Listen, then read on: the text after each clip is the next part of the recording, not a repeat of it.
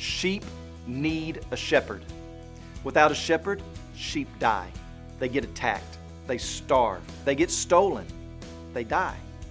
But Jesus' sheep are protected because they hear His voice and they follow Him. We're talking about marks of those who belong to Jesus, and here's another mark of the sheep. They follow Jesus. This is not a best 2 out of 3 type of deal. True sheep follow Jesus. This doesn't mean that we're perfect. It doesn't mean we don't stray at times, but true sheep hear Jesus' voice calling to them, calling them specifically, and then they follow Him. The evidence of true conversion, true regeneration, is the following of Jesus.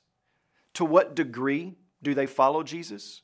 Can we know that? How much do I have to follow Him in order to be one of His sheep? That's a question sometimes people ask, but if you're legitimately asking that question just to see how far you have to go, chances are you're not one of the sheep to begin with. So Jesus is laying out reasons why these people in the text are not His sheep. They are unwilling to hear His voice as the voice of the Messiah, and as a result, they do not follow Him.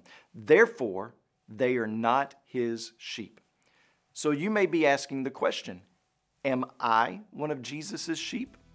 The better question would be, do you heed His voice and do you follow Him? When you pray today, please remember Sam Freeman and his family, our missionaries in the Philippines.